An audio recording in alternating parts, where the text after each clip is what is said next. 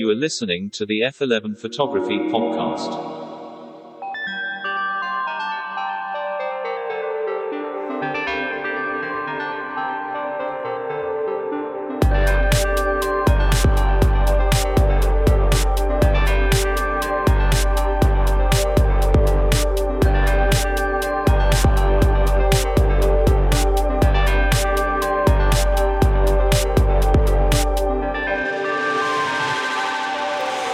To the chasers of light, to the purveyors of pictures, to all of you listening around the world, this is the F11 Photography Podcast.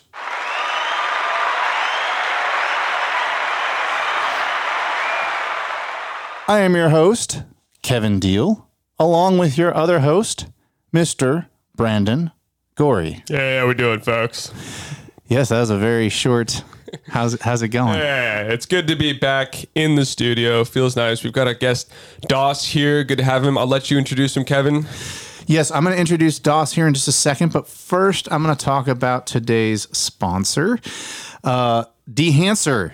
Of those of you out there who shoot, if you shoot film and the film prices are making you cry, I totally understand.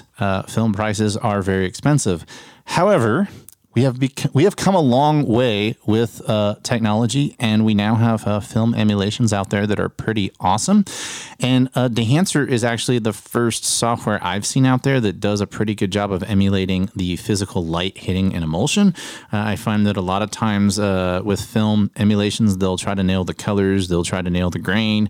They don't really nail the physical part of it, which is a very organic part of shooting film. Dehancer, in my opinion, does a great job of that. Check out the link in the description below for 10% off, and you can use the code GORRIE, that's GORRIE, to get 10% off your copy of Dehancer today. But in studio, we have a special guest, and that would be Mr. Dauss Miller. Yes, thank you. Welcome. Yes, so I'll tell a backstory here real quick. During the pandemic, when everything was on lockdown and everybody was seeking human interaction, Brandon was not seeking human interaction. He locked himself in like a hermit and was just like totally happy during lockdown. But the rest of us, we were seeking human interaction. And so Clubhouse came along, and that's where I first ran across Dauss. Oh, that's right. Dauss is not a common name, so I see Dauss, and I'm like... Yeah, I'd keep seeing him in the rooms, and he'd have really insightful things to say. And there was a lot of BS on Clubhouse I saw going around, people trying to sell snake oil and all that. But Dauss kept it real, and all of his contributions, he stuck out to me. And I remember he had mentioned that he was moving from the Indiana area to Texas, to Austin. And so I kind of kept that in the back of my mind, and we kind of stayed in touch. We finally met face-to-face at WPPI in March. We were both at the Cheetah stand. Yeah, those guys are awesome, by the way. Yeah, those guys are crazy awesome. Yeah, as a matter of fact, look what they gave me. All right. And then they gave me the, right there, they gave me the parabolic. Oh, nice. So I'm checking that out. It is cool, the man. Parabolic? Yeah, the 38-inch. Yeah, the QPB 38. I just did a review of that on my YouTube channel. It's a really cool parabolic reflector. So, but welcome to the show. Your portfolio is awesome, but as I start every interview off, I want to ask you, what got you into photography? How did you get to where you are today? Whew, that's a loaded question. Photography was first introduced to me as a kid. I was probably, 5 or 6 years old. One of my older brothers was a photographer in high school, so there was just like studio equipment in my mom's house. We had a dark room in the basement, so it was just kind of around. My dad was not a photographer, but photography was a part of his business. So the cameras and just that stuff was just always around. So I just kind of had a camera with me at all times. So probably around high school is when I started to really like seriously dive into photography. Took a photography class, loved my instructor, and kind of dove deep into it. From there, I started my first business right after high school, and just kind of organically became a wedding photographer / portrait photographer, and then just kind of snowballed from there. Now, you mentioned it was in a basement, so I'm going to assume this was in Indiana because they don't have those here in Texas. Yeah. Yeah, I lived in Indiana until about a year and a half ago. What part? Carmel. Carmel. Yeah. That's so funny. I just did a job for the Renaissance there for the hotel. Okay, yeah. awesome. So I used to live in Michigan, and I was not expecting cuisine to be. I was like, I'm in Indiana. Like I was like joking with my coworkers. I was like, we'll be lucky if we find a good restaurant here. I was completely wrong. Carmel has insane cuisine. Yeah, Carmel. I mean, it's a great spot. You know, one of the top cities in the country to live. Yeah, and it just kind of like escaped me. I was like, oh, it's, whatever. It's just this little suburb of Indianapolis. I didn't really pay much attention to it. And then when I got there, I was like, oh my gosh, no, this is actually a really cool town. Yeah. Like they have a cool little made up historic looking downtown, a new historic downtown there. Yeah. They had like this shop there they sell like wedding cakes and stuff, and it was all really white and bright, and there was lace. It was just a cool spot, man. Really, really beautiful city. So why did you leave? Why did I leave? Another loaded question. Like I said, I'd been in Indiana my whole life, a photographer in Indiana my whole life, basically. And I just kind of reached a ceiling there ages ago, probably 10, 15 years ago. Was traveling a lot to work at the level that I wanted to work. And as my family grew, and as, I kind of wanted to ground myself a little bit more, I wanted to work locally a lot more, and it just didn't have what I needed there. So began looking at other cities and places to go where I could work locally. Now, a little more often. Now, you ended up in Austin, which I don't care what other cities you were considering. It was the total right choice because we're all Austinites here now. But no, really, though, what other cities were you considering checking out? When it came to moving with my family, it wasn't like I was what drew me to Austin was community. And that first draw in was what first caused me to consider moving. So it's not like I was like, I want to move. Let me see what cities I want to go to. A friend of mine suggested I look into Austin, and I did. And then that's kind of what was like, oh yeah, I can probably move and find better opportunity in a different city. Well, and you said you were finding yourself, despite the fact that you were living in Carmel, the majority of your work wasn't in Carmel. You're finding yourself having to travel. Mm-hmm. So, and that's actually a good point. If you're traveling anyway, you might as well move your home base somewhere where you're going to be more happy. Right. And it's kind of more centrally located. I mean, depending on if your work is in the Sun Belt or not. If you get a lot of work in the Sun Belt, Austin's a great centrally located place to be. Mm-hmm. Also, like you have the Silicon Valley people because there's so many Californians who moved here. There's always direct flights to San Jose, San Francisco, Los Angeles, all out of Austin Bergstrom. So definitely, and of course you can go. Any city's going to have a direct flight to New York if you have something up there. So or Miami. So not bad. Well, we're glad you're here because you're physically in the studio. I mean, we've done some remote interviews, and they're cool, but there's something cool about having somebody in studio and being able to interact when you're in the same room. So for sure. Thank you for coming out. So you aren't just a portrait wedding photographer. You actually spin a lot of different plates, and this is something that is fascinating to me because I know a lot of photographers who take really great pictures, but they run really terrible businesses because they just think that, oh, well, I show up, I take really good pictures, and I run a great business, and that's it. That's all I got to do. And I'm like, no, that's why you're broke. Yeah. So talk about the importance of being a successful photographer and what you really have to do besides taking good pictures, because I would say that maybe 10% of it is being good at taking pictures, and then the other 90% is stuff that a lot of really good photographers don't realize they need to do. Mm-hmm. Yeah. You said a lot of things to respond to in there. Yeah, sorry. No, all good, all good. I love that you said I spin a lot of plates. I love putting it that way. And I agree with that. One of the biggest things I think photographers forget to think about, outside of taking great photos, and honestly, taking great photos is not that hard to do these days. There's a lot of great photographers, a lot of great artists, creatives that can take great photos.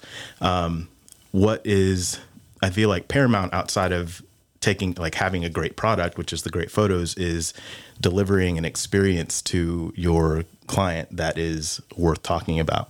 And that means, how you communicate. That means what their experience is when they're one-on-one with you, or whatever touch points you have. Like, it needs to be smooth and something that they don't experience all the time. It's got to be different. It's got to stand out from all the other bazillion photographers that they might encounter for whatever needs they have. So I noticed that you're a Nikon shooter. Yeah. Kevin also informed me that you're a phase 1 shooter, and I understand that if you're shooting phase 1, you don't really have to ask that question. Why are you shooting phase 1? But yeah. But I am curious. From a gear perspective, what got you into Nikon, and what kept you with Nikon? That's a good question. Especially like into the digital age of things. I can't say like as a diehard Nikon user that they've been on top of the game the whole time. So I mean, like I said before, my dad was a photographer, and my first film cameras were Nikon. And just as I got into business and all of that, it just made sense to stay with Nikon and use Nikon glass and all of that. But as things, I remember I went digital in 2001, and my first digital Nikon, I believe, was the D100, and stuck with that for a little while. And then, as other camera makers started to, release their digitals, I could feel, the technology lagging a little bit as other camera makers were kind of up in the game, and Nikon playing catch up a little bit. But I had all of my Nikon equipment. There's something about the Nikon system that just speaks to me. It just I've used all kinds of other cameras. I've used Canon and Fuji and all the other camera makers, but there's just something about the way the Nikon feels and how the buttons are, the ergonomics of it, just kind of, it's just made for me, I feel like. Yeah, it's like grab and go, and when it comes down to it, you can almost just shoot with your right hand if you really needed to. Yep. Yeah, well, it's interesting because Brandon and I are actually going to do a swap episode. So I shoot on Canon as my primary system, and he shoots as Nikon on his primary system. And so we're going to do something where we switch. So we're going to, one of the questions I'm going to ask you, and he's going to ask, I'm going to ask this to Vanessa Joy next week because she's going to be in here. But I'm going to be shooting on a Nikon camera here in a few weeks. So sell me on what I need to look out for. What you need to look out for. Yeah. What do I need to expect on a Nikon? Like ergonomics. What do I need to look out for on that? I mean, it's comfortable. I think compared to I think the closest comparison is probably to Canon. So, I like just as a photographer, I'm a technical person, but I'm also just like an organic, abstract, creative person too. And I feel like Brandon loves those types of people. Yeah. Well, I'm the technical guy and he's the abstract. Yeah. So cool. You're kind of the balance of both. Yeah. Of us. I think I'm a 50-50 blend of both of those. And Canon, I feel like, expresses that the more creative, and the Nikon is leans in a little more to the technical. Mm-hmm. So I kind of get that from the menu systems and how the buttons are and all of that, the ergonomics of it. It's a little more square and chunky, and Canon's a little more curvy. And can you flip the dials? Because I think Nikon, the front dial's the aperture and the back one's the shutter speed, right, by default? Yeah, I believe so. Yeah, that's totally backwards of Canon like that. Yeah. As a matter of fact, Fuji made they make an XS10 that's being discontinued, but I tried it out and it had the Nikon setup. I was like, that's okay. I'll just change it. And they're like, nope. I was like, I can't change it. I'm like, no, if I can't get by my exposure triangle, I'm out. Like, I had to tap out on that camera. But yeah. So maybe when I borrow the camera from Brendan, maybe I'll flip the dials so I can actually get around on it, because I'll just like be changing the aperture on accident. Yeah, that's what I was gonna say. That's one thing that's great about it is the functionality of the buttons and what they do. You can it's customizable, like almost 100%. So, well, I will say first and foremost, and we talk about this on the show all the time, I hate fanboys. Like I hate people who are like, I like Sony, Nikon, and Canon or shit. And it's like you get those people, and it's like, dude, like if you know how to find an exposure triangle on a camera and you understand how the autofocusing system works on a camera, if you can't take good pictures on it, you're the problem. Yeah. Not the camera. Right. And so to my point I'm trying to make is, even though I haven't touched I've touched Nikon, but I haven't actually shot on a Nikon since about the time that you switched to digital. I had a job and shooting like high school sports or something. It was my first job out of college and made me want to quit photography. But that was the last time I actually like went out and shot a professional job on a Nikon. So, but I will say, a lot of photographers I run across, I'll be like, oh, wow, their work is just beautiful. And then I go like they're a Nikon user. I'm like, okay. So like I take notes. The Z stuff is awesome. Like I can tell that the results are there. And so, I want to give praise to Nikon, even though I don't use it, just because I feel that we have too much fanboyism in this world. And people will think that like, oh, you can only be Canon or you can only be whatever. Nobody says that about Lumix, but unless they shoot video.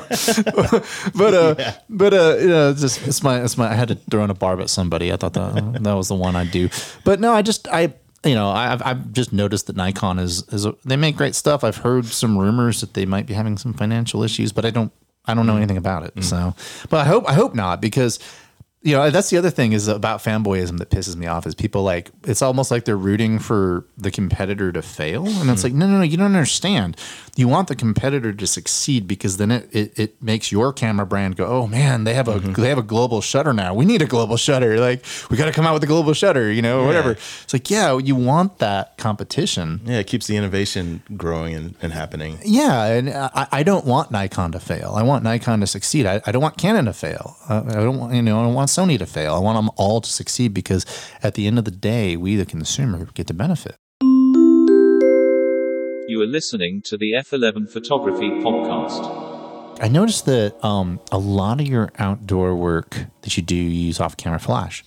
I know why you use off-camera flash, because it looks a hell of a lot better than trying to pull up shadows, But what are your favorite, like first and foremost, what kind of flash do you typically use, strobe, whatever, and then what are your favorite types of modifiers you like to use when you do these really beautiful types of editorials? Because one thing I will give you a compliment on, and this is always to me the way I judge people in the off-camera flash is how natural does it look? Does it look like this really beautiful natural scene that has this really artificial flash to it? Yeah, I find that the majority of your stuff, you can barely tell there's a flash there, and that's awesome. Yeah, thanks, man. But what do you use? What's your process? Like equipment wise? Yeah. I'm a Profoto guy. I love all things Profoto as much as I can. Just the versatility in and out of the studio. So on like location or in studio, they just have a line that works everywhere. Super consistent color and power wise, and I love that.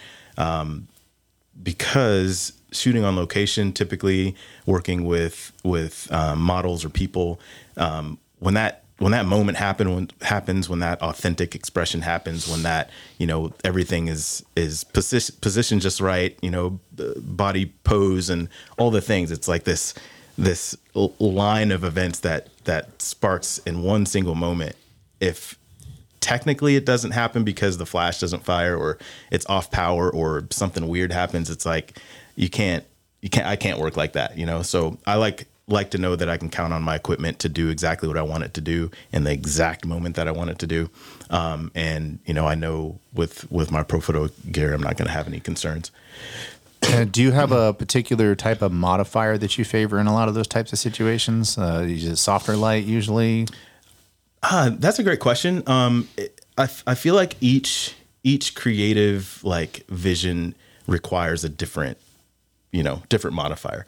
I use bare bulb a lot of times. People are, oh, it's got to be soft light. Oh, it's got to be this or that. And it's like, light is light. I take your side on this, and here's why.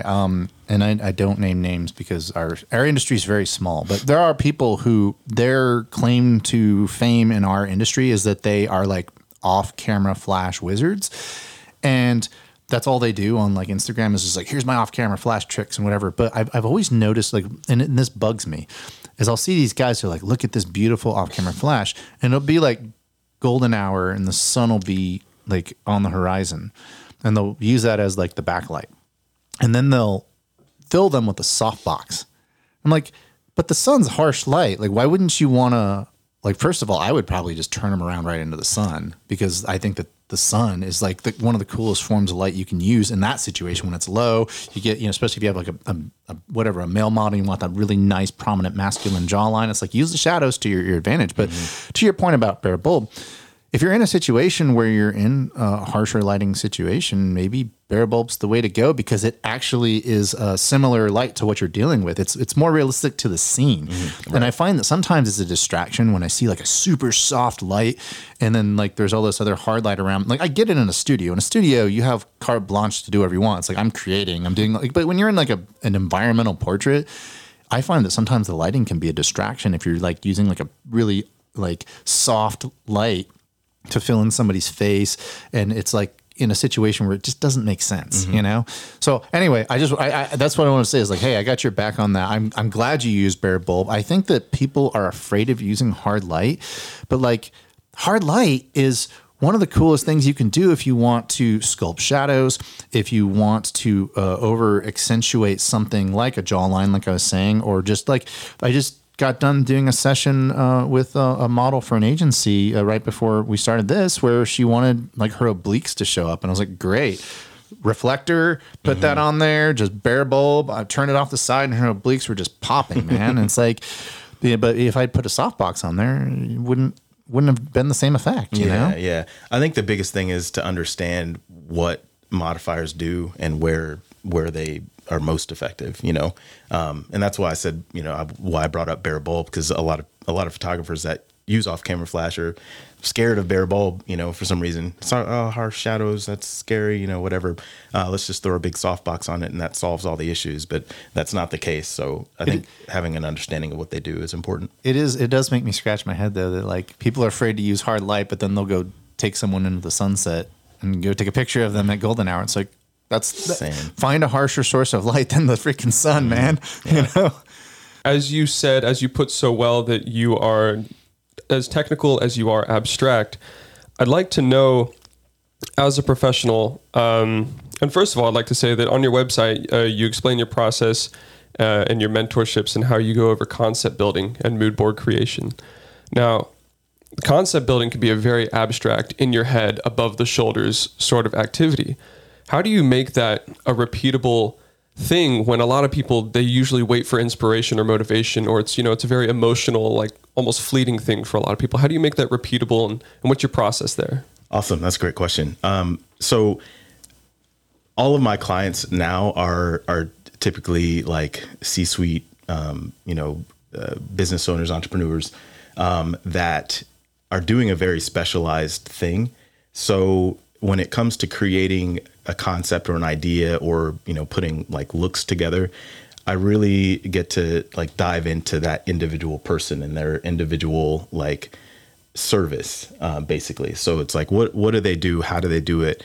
Who are they, and who do they serve? And I can like use those data points basically to start my creative process. So it's not like a plug and play or wait for inspiration kind of thing. It's like, these are my creative tools, and I start from there and kind of, start unpacking, and then decide how those pieces that I unpack get to start getting put together again. Cool. It sounds like the skill that's come about is what questions to ask these clients. You know how to get the information out of them that would give you the easiest time formulating a plan to move forward. Absolutely.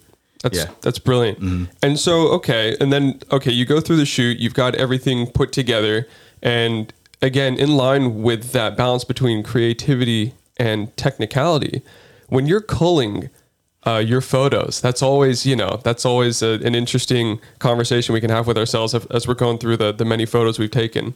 What stands out for you? And I'll give an example. Is Kevin and I have talked about this, and when Kevin culls his photos, he's looking for more often than not like immaculate technical things, and oftentimes if there's an exception, he'll make it.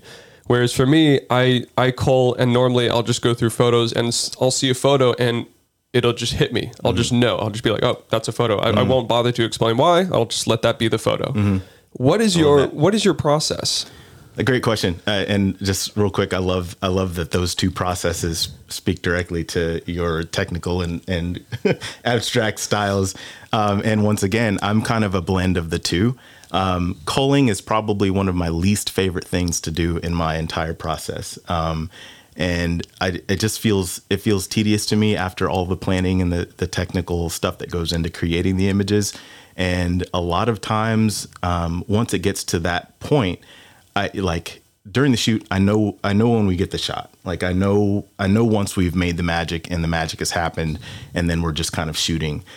So when I'm culling, very similar to you, the shot I'll feel it. I'll feel it when I see it. And then everything else is kind of fill in after that.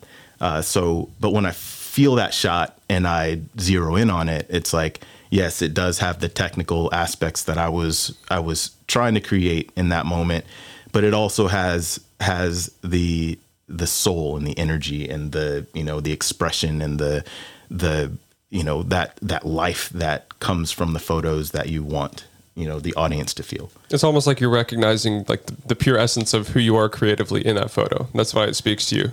Right. Who I am creatively and who my subject is, at their core.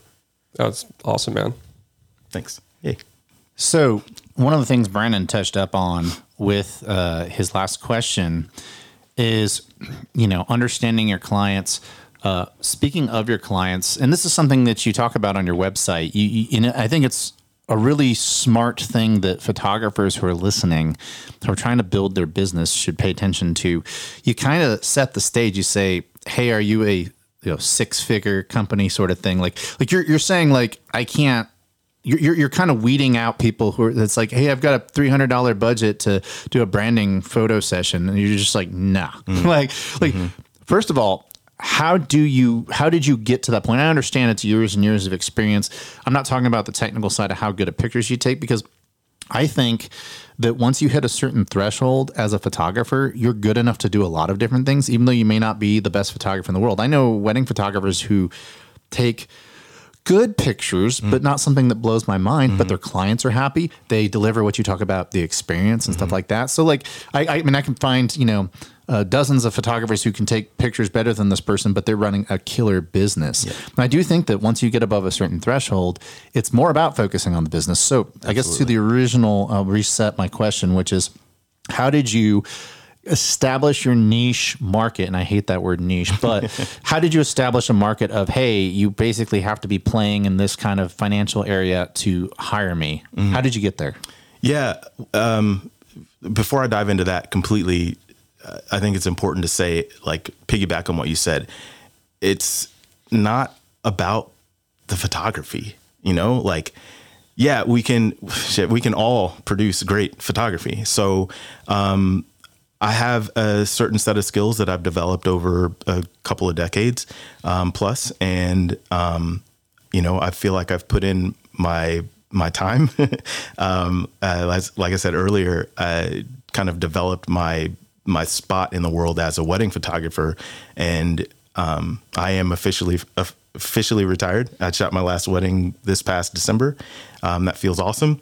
And, so to be in the space that I am now, I get to command what my rates are, and I stand beside the value that I provide my clients, and that's really the bottom line. Like I know I produce great work, and I know for a fact that my clients are going to increase their marketing ROI because I produce high impact images that are going to direct eyeballs from where they are to what my clients are putting out.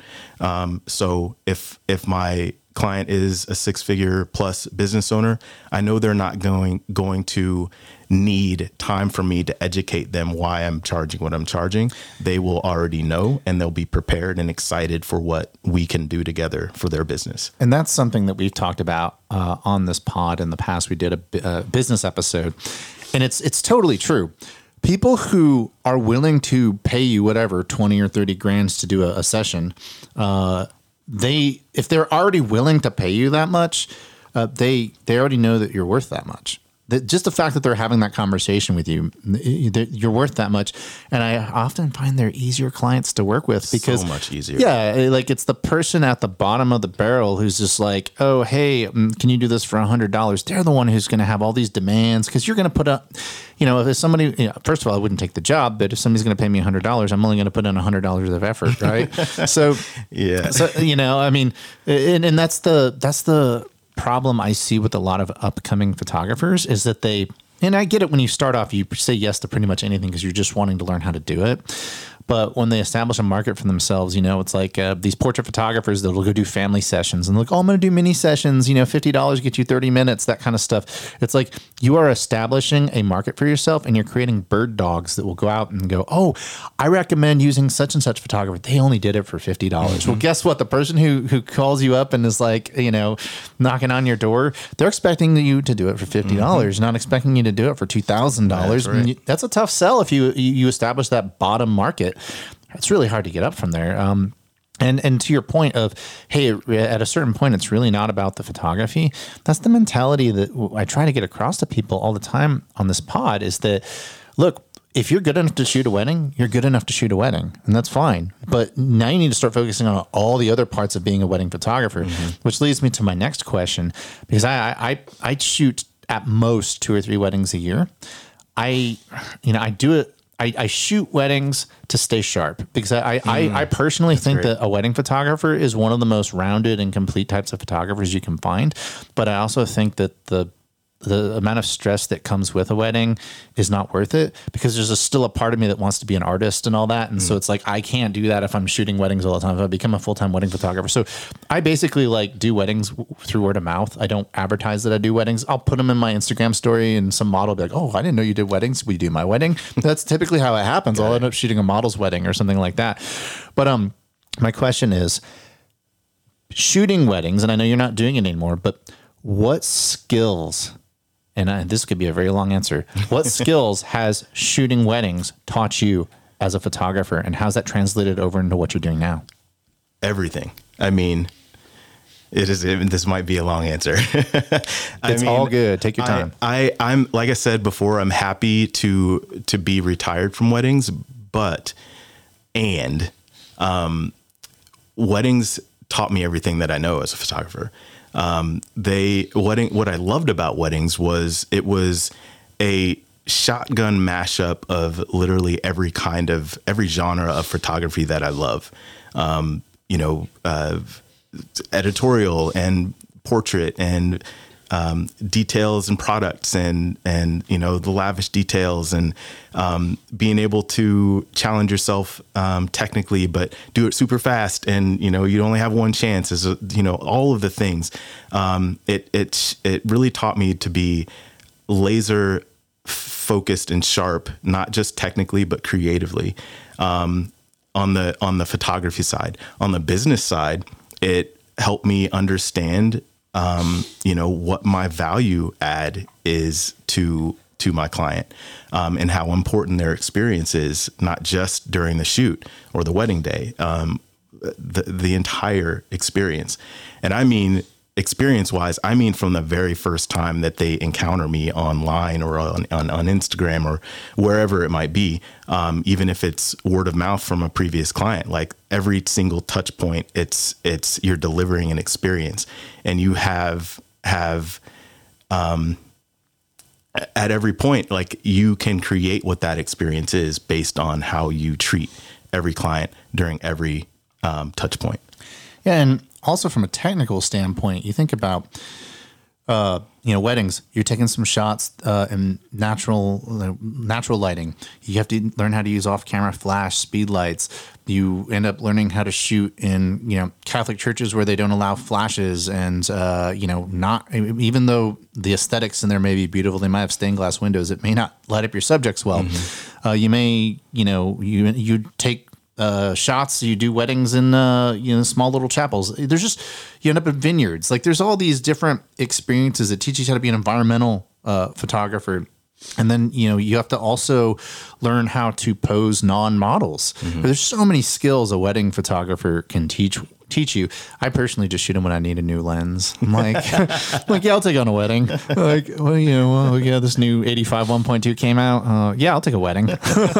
but no, I really do think that even though I think that wedding photographers tends to be punching bags a lot of the times, like people just like dismiss them.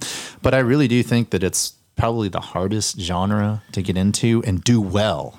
Because you can shoot everything's tiered. You can shoot weddings at a lower level, and you have lower level clients. I don't mean like they're like lower level human beings, just lower level budgets, right?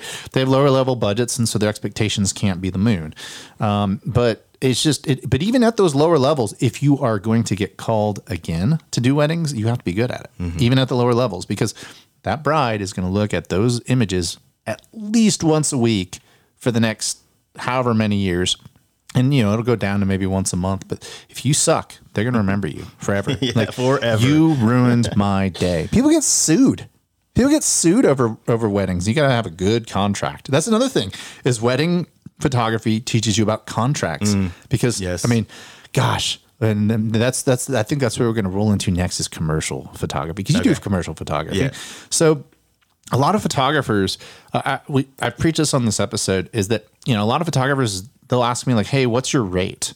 And I'd be like, I'll give you a number and it'll be completely meaningless. It has absolutely, because my rate depends on how much I need to save for retirement, how much I need to pay off gear. I tend to pay cash for everything, but if I need to pay off gear, do I want to do a 529 for my child? Like, how much money do I need for this or that? Or do I want to go on vacation? Like, that's how I base my rates.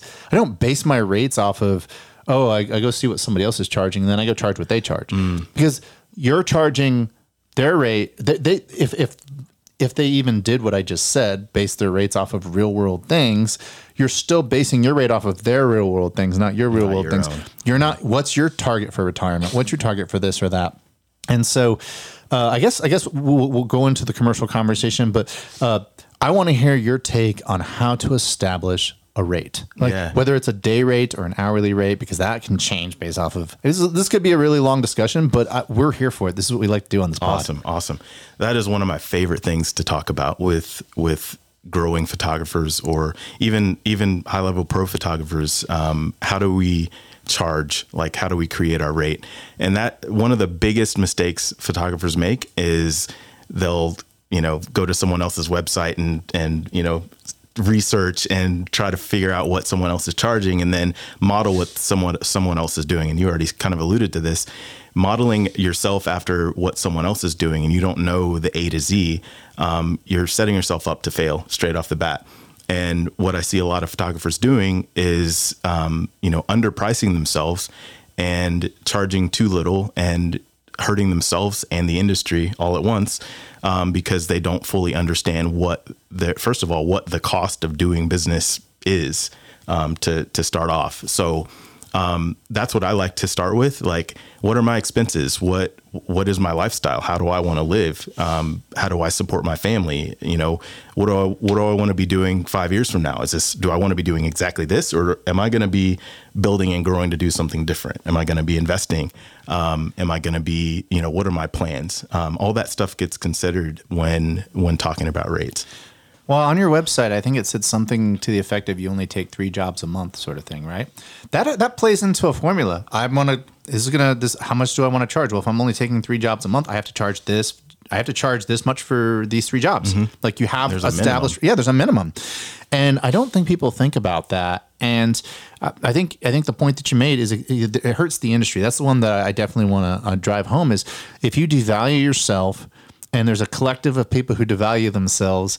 That is what the industry is now in your town. There's a bunch of people who devalue themselves and charge $50 for mini sessions for families when they could be charging $2,000 for not mini sessions, but a full family session that they take their time and all that. And those families will pay if you know how to approach it right. Yeah. But if you create a market to where families, well, all the photographers are charging $50 for mini sessions, you just screwed everybody. Yeah. And so, but anyway, I want you to continue about like something like a day rate.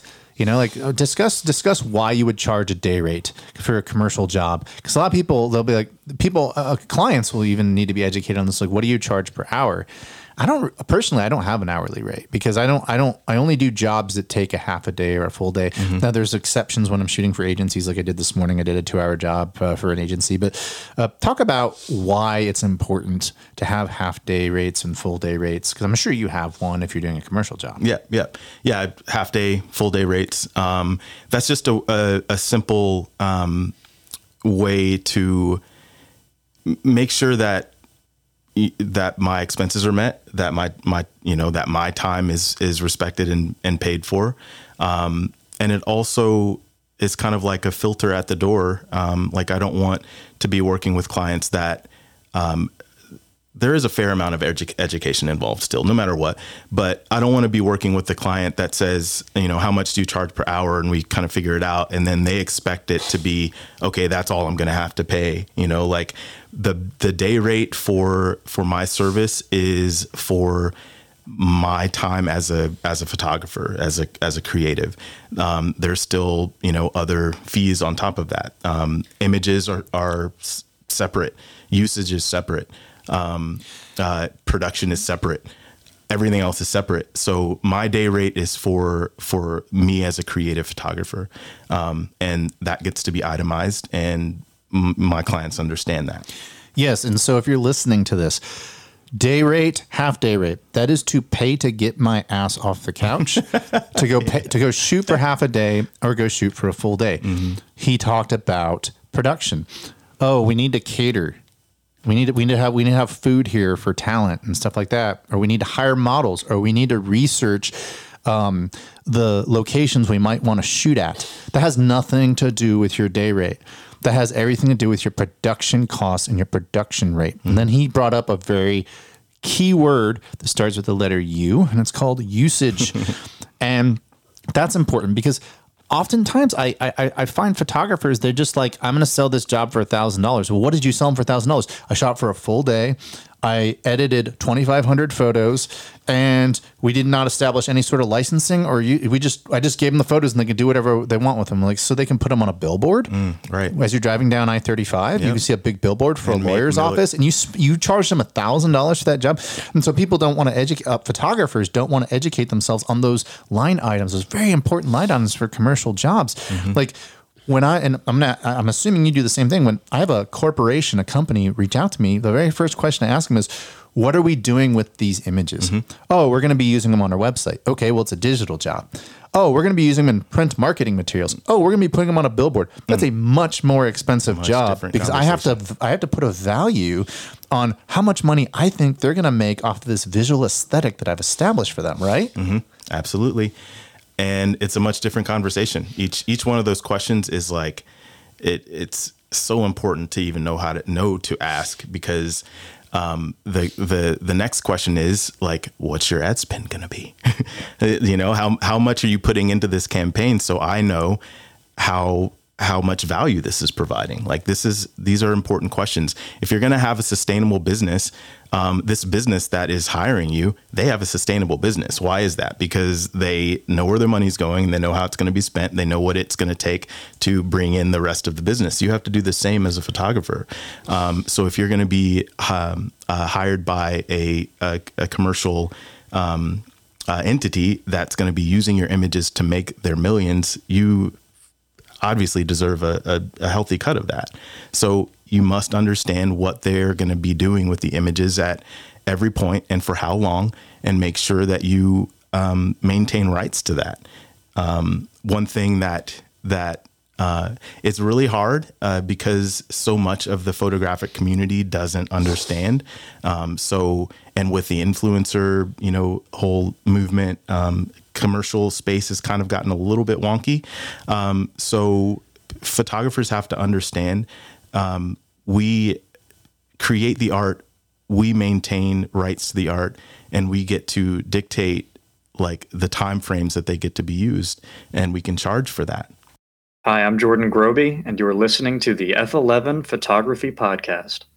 You bring up a great point. We maintain the rights to the art. In the last 10 years, I'm just going to throw out an arbitrary number. In the last 10 years, how many jobs have you done that didn't have a contract or a release? How many jobs? None.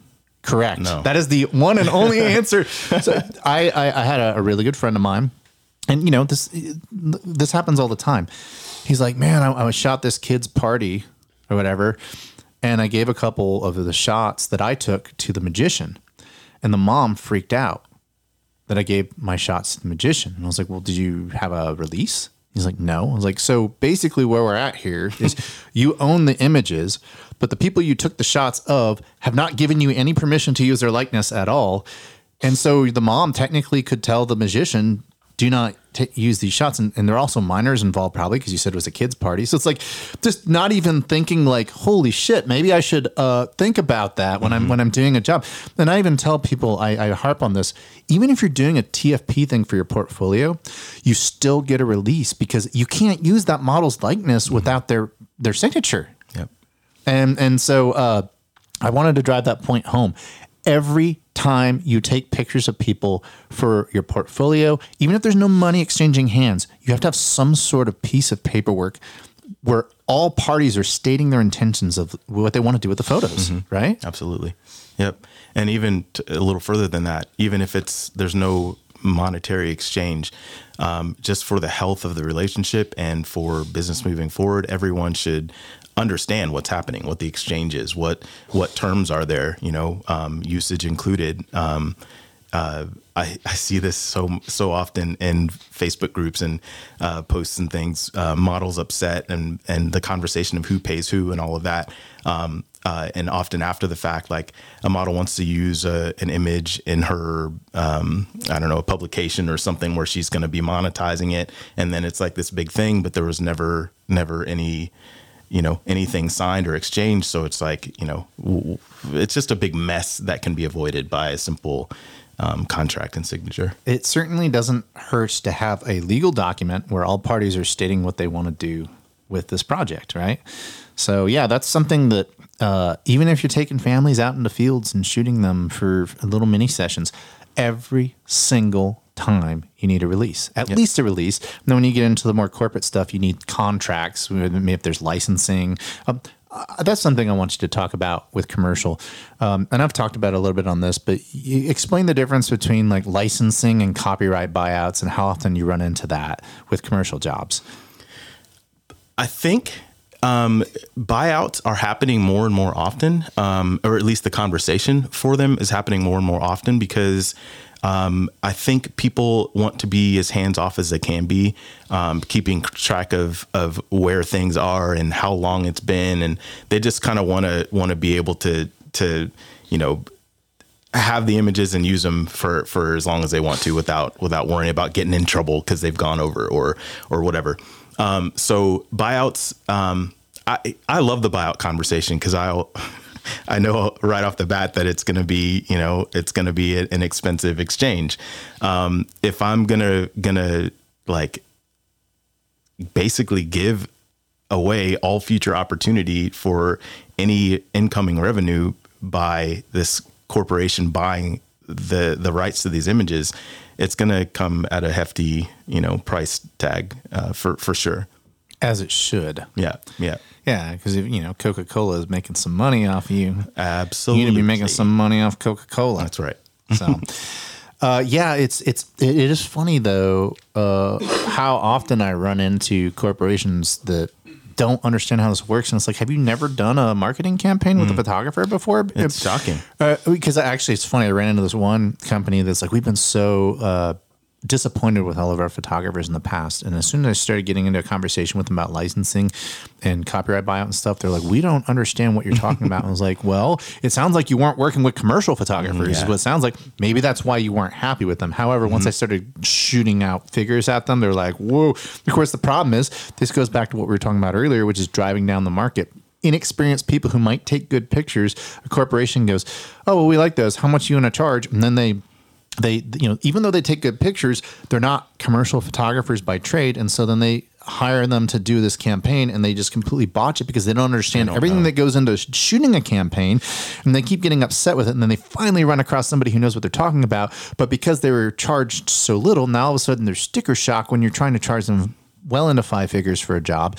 And they're just like, whoa, the last guy charged us like $2,000. It's like, yeah, and that's why you're disappointed. Like, pay the money, be happy. Right.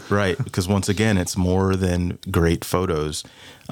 There's so much more that goes in, especially in the commercial space, that goes into shooting a job than taking great photos. It's just, I mean, it's a mountain compared to just shooting photos, the rest that goes into it. So if someone gets hired because they take great photos, but they've never done it before or don't have the experience of what it takes, they're not going to get it right. Yeah, and I see this a lot with wedding photographers. I don't really use Facebook anymore, but I'm in Facebook groups that are photography related. I like to mentor people when I can, and I see this like at least once a week. Someone's like, I want to shoot my first wedding. What lenses should I use? What camera body should I use? And all this, I'm just like, whoa.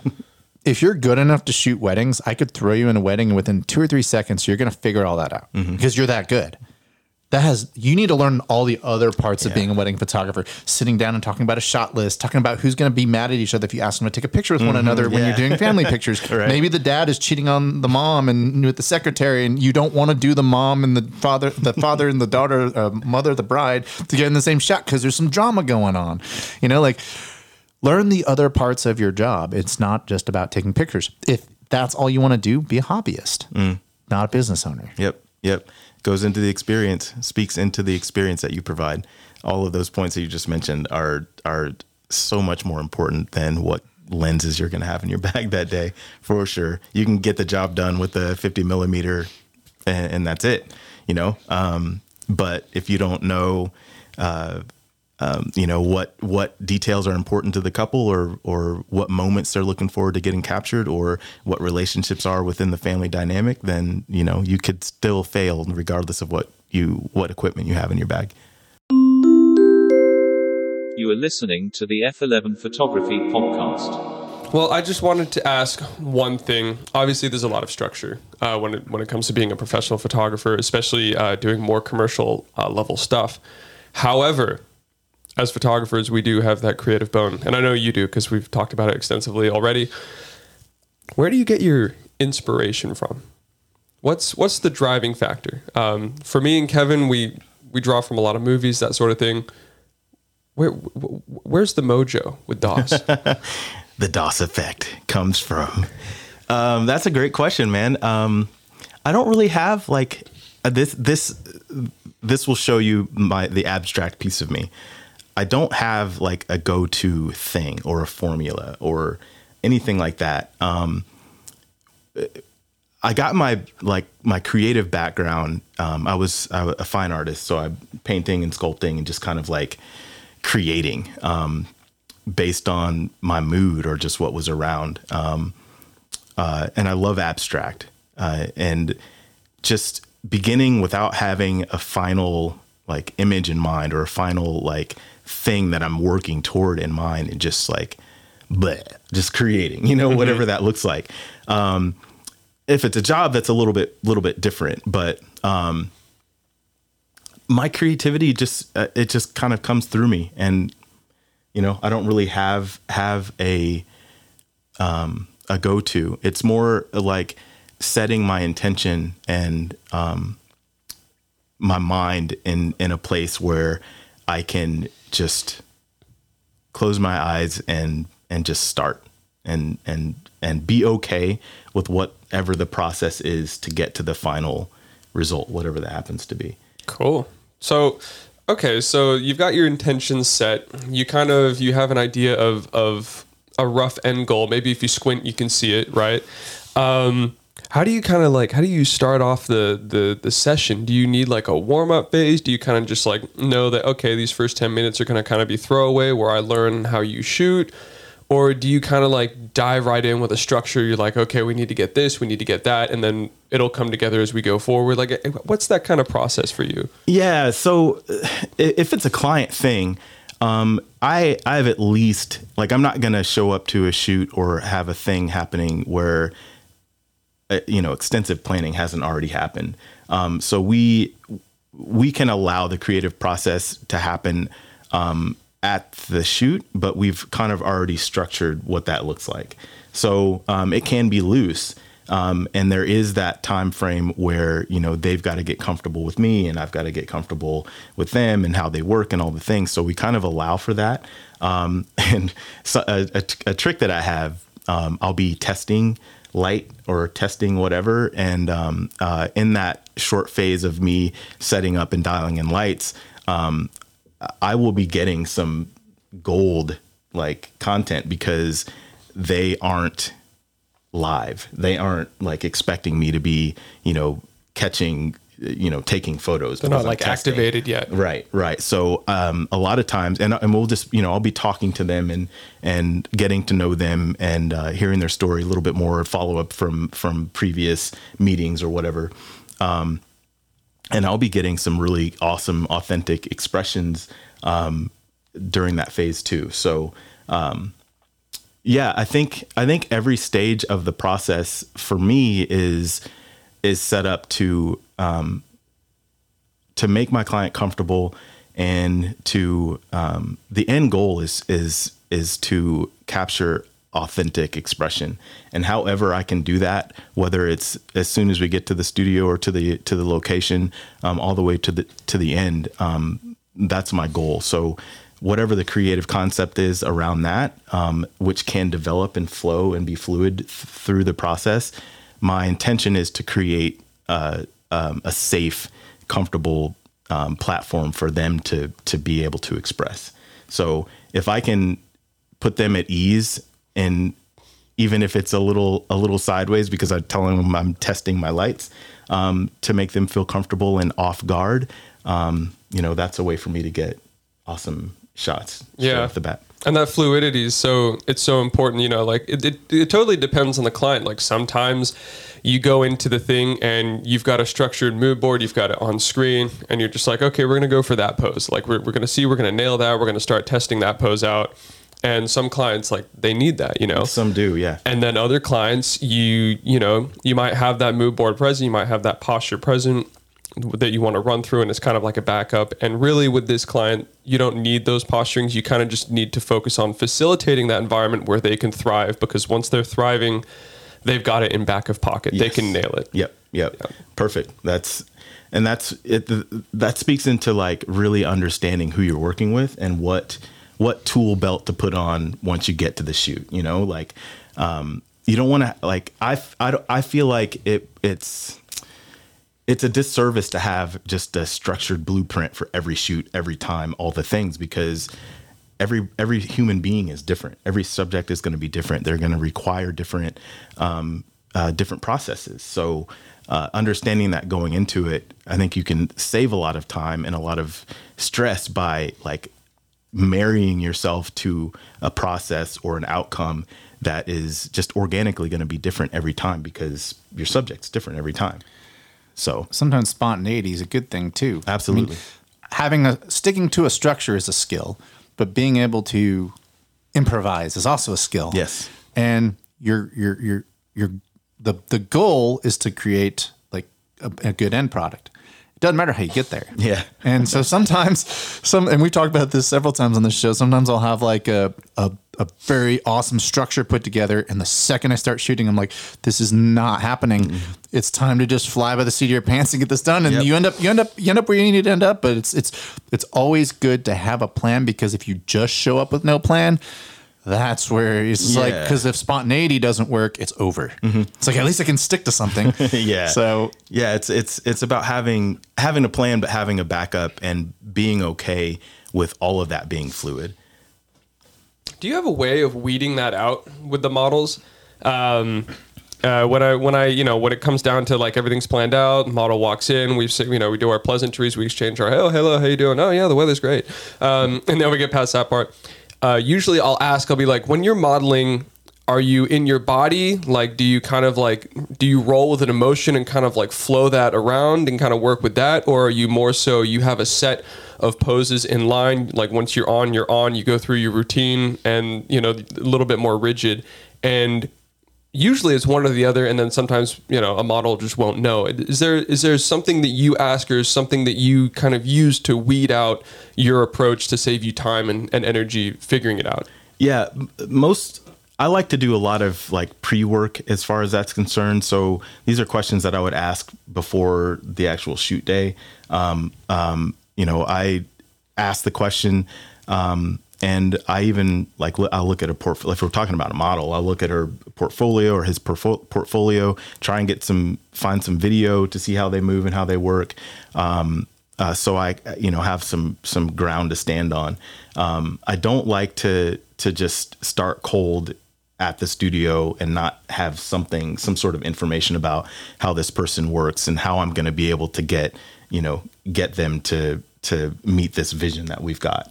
So, but yeah, I will ask, usually before the shoot, like I said, do you need to assume a character for the day, or do you, is it good enough for us to put a solid mood board together, and create, a mood for you to adapt? Or can I show you this series of movements and can you emulate that? I'll find out how they work, but typically before the shoot, so we can kind of get there and press go and see how it works. And if we need to pivot, then we'll pivot. Dude, I bet your itinerary, your pre-shoot itinerary is just like chocked full. Like, do you use Millinode, or do you how do you put all this together? Because it sounds like you've got a solid built out strategy before even going into the shoot. Like, you don't start cold in almost any aspect. No, yeah. I mean, the details are important. They're important for planning. They're important for the final outcome. So, I use a solid CRM and I take notes, and that's pretty much it. Right on. Yeah. Cool. And I feel like, and this is one thing that I pulled from my wedding photography experience, throughout the process, the more that we can stay on the same page, in terms of like what we're doing and how we're going to reach our final outcome, the better. And like I said before, everyone's different. So everyone's going to kind of require a slightly different formula. But at the end of the day, if at each call or each touch point, we can walk away with a clear understanding of where we are and what that means in terms of what we're trying to get to, we're more likely to reach our final destination and both be elated with what we come up with every step of the way. This is Jason Berkman, and you're listening to the F11 Photography Podcast. We're here with Dauss today, Dauss Miller, and we are going to finish this episode talking about the subject of marketing. Okay? Because as we discussed earlier in this episode, photographers, they think they just have to take good pictures. Now they've learned that, they have to figure out how to maybe price themselves. And there's all these things that they need to learn to do. But marketing is one that I think photographers as a whole kind of suck at. And I remember I hear these people that will say like, I just use Instagram. It's like, okay, so let me get this straight. You're putting all your marketing eggs in the basket of Meta, which is a company whose sole purpose is to keep people on their platform for as long as possible for advertising. That's your marketing strategy to drive your photography company. Am I getting this straight? Okay. So, first of all, what are your thoughts on putting all your eggs in the Instagram basket? I already know the answer. And what should they be doing instead? Oh, the Instagram basket. Well, yeah, if you don't pay to be visible, no matter how big your audience isn't going to be seeing what you're putting out there. It's just the nature of how it's set up. Those platforms aren't in place to just be happy connectors like they show to be. They won't be making money unless people are paying to be visible. So it's kind of like a hope marketing strategy, like I hope the right person encounters me on my Instagram or, happens to be shown my content on Instagram. Otherwise it's kind of, I don't want to say it's a waste, but it's kind of a waste. Well, even with just a little bit of research, these people could realize how much Instagram is screwing them over because they throttle. It's like, okay, let's say you have 10,000 followers, okay? And you put out a really awesome picture that you're proud of. You can go into the view stats and it'll say, yeah, you have 10,000 followers, but we've only showed this to 350 people. Yeah, and maybe you have 60 likes. Mm-hmm. It's like, okay. So I'm guessing that if you have 10,000 followers and they've shown it to 350 people, my guess is that, okay, let's just say 3,000 of your followers are bots or whatever. You still have 7,000 followers. And I guarantee you of those 7,000 followers, more than 350 of those followers are on Instagram that day. But for whatever reason, Meta and Instagram decided not to show your picture to that person who has made the decision to follow you. And so that's why I think it is absolutely crazy that people just rely on Instagram to make their photography business grow. And then they sit there and they bitch about how little money they have or how little money they're making. And it's like, yeah, because you're depending on people whose sole purpose isn't even to promote your photography business, to promote your photography business. They want people to stay on their app. That's all they want people to do. And if they show your picture, that may not help people stay on the app. It's like that is an insane marketing strategy. I agree. And so, what are some things that people can do? You said spend money, and what should they be spending money on? Let's back up. I think there's some effective strategies that don't have to, be this huge, expensive strategy. So, a lot of if you have traffic to your website, if you have if you've done the work in SEO and and you're ranking and all the things, and you have a decent amount of web traffic, you can cater to your audience by showing up as an expert and providing value, doing things like lead magnets to develop an email list or some sort of I hesitate to say funnel, but some sort of thing that directs them through an experience on the lead portion. So you can capture their information and you can continue to market to them for free. For me, in the branding space, I can get a healthy flood of leads by creating a lead magnet by, piquing their interest on how am I going to have a successful image campaign and give them some tips on what to do or how to improve their marketing dollar. Provide that lead magnet. They leave me their name and their email, and then they plug into my automated drip campaign that's going to continue to feed them value for now it's probably stretches out to a few months as I just keep adding content to it. And then when they're ready to inquire further, there's calls to action in there that they can, click on it and they can reach out and begin the process. So that doesn't cost anything. And I feel like the more for a photographer these days, the more places you can show up for your ideal audience, the better. So that's a way that, might take a little time. It's not going to give you immediate results, but playing back into that, every touch point, providing value and providing an experience that has people remembering you and remembering you as an expert and remembering you helping them out and, solving their problems, smoothing their friction points before they've ever even contacted you to hire you.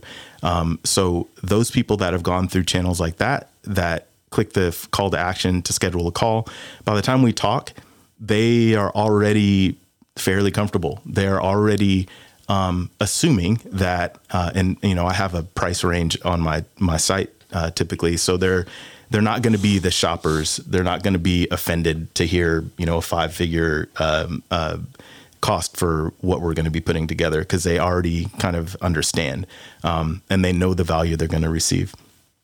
Then the paid ads, Facebook, Instagram, depending on what genre of photography you do, some super solid strategies based on ads, as long as you have a follow-up in place. I think a lot of people have this expectation that they're going to boost a post or,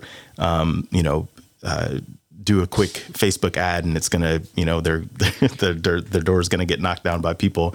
I think there's still a nurturing that needs to happen. And it's got to be organized so that, you're split testing and those clicks and people are going to be served with other value to get them to convert. Facebook is a necessary evil. I personally don't like Facebook, but the generation who has the most disposable income right now, they favor Facebook. Mm-hmm. The young kids, they use TikTok and all that, but I'm sorry, young kids don't have a lot of money. People in their 50s and their 60s they have most of the money. Mm-hmm. Okay. And so, yeah, I mean, targeting ads on Facebook isn't a bad idea, Speaking of social media, are you on the Threads game yet? As soon as I got the notification, I was like, ooh, it's a new platform. It's probably going to be, for a short bit, low traffic, high visibility. Like, let me see what kind of traction I can get from it. So, yeah. I had a conversation with Peter McKinnon this morning. So cool. I guess, yeah, I guess it's working. Yeah. And Brad Stuver, the goalie of Austin FC, follows me. So cool. Yeah. So it's like, it is funny though, watching people on new social media platforms, because we saw this on Clubhouse. People would get in there and they'd be like, okay, so, you'd have to sort through the BS because some people were experts and some people pretended to be experts. But you always get these people, like, I saw this happen, like when people left, when people got bored at Clubhouse, there's this space of photographers who went over to Twitter, the NFT people. We won't get into that. We already did that in the last episode. But we called it non-fungible bullshit. That was the name of the last episode. But anyway, these people that get in, they're like, oh, it's a brand new social. I need to establish myself as an expert. So they're like, they'll ask a question and they'll try to get people to like engage and get, stuff going. And it's just so cute watching them all. It's like, I know what you're doing. Like you're trying to pretend, you're trying to get in on this thing before everyone else. And, I started off like, I think my second post, I said, where are my film photographers at? And I was like, wait, you're being one of them. And so I was like, nope, don't do that. That's not why you do this. So I only did it on one post. And from that point on, I was like, I'm just going to post my work. And, I'll engage in conversations. Hopefully this place won't turn into a dump like Twitter. Cause Twitter is just like, oh my gosh. Yeah, it's a mess. Yeah, it's terrible. I just, I used to use Twitter as like a news ticker because because you turn on cable news and it's just like sensationalism, the world's going to end. I'm just like, I just want to see what happened. Like where's that version of getting information? Like just tell me what happened and then I can make my own informed decision. Mm-hmm. But anyway, hopefully Threads doesn't turn into that, but I going off on a little tangent there. I guess I need to follow you on Threads then. So yeah, I'm still trying to decide what did it like? I think it's trying. I think it's trying to decide what it is. Yeah. Because for me, that was one of the cool things about the early days of Clubhouse is because everybody was on lockdown, including famous photographers, mm-hmm. and so you'd end up in rooms with like people like. Some celebrity photographers, people like Tyler Shields and stuff like that. And you're just like, holy crap, I'm mm-hmm. talking to people that like I would never normally get to talk to. Yeah. And you could just like pick their brain because they're literally on their couch for the next 2-3 months. Yep. And so that actually did some cool things for my career and getting my foot in the door with certain people. And so, maybe Threads will be the same thing, but who knows, man? Who knows? But, thank you for coming out today. I want to, everybody put your hands together for Dauss. Thank you so much. We'd love to have you on again sometime in the future. I had a million topics I didn't get to talk to you about, but that does it for today's episode. If you're listening, you can follow us at f11pod.com. You can use the handle F11pod on Twitter, which we never use, and Instagram, which we sometimes use. Maybe we'll do threads. We'll do a F11 pod thread. I don't know what we do with it because I just actually put the stuff on my Kevin Deal threads, but whatever. All of you who are listening, who stuck around, we thank you. I hope you learned something. I thought Dauss was an awesome guest to have. And until next time, kids, chase light, not algorithms.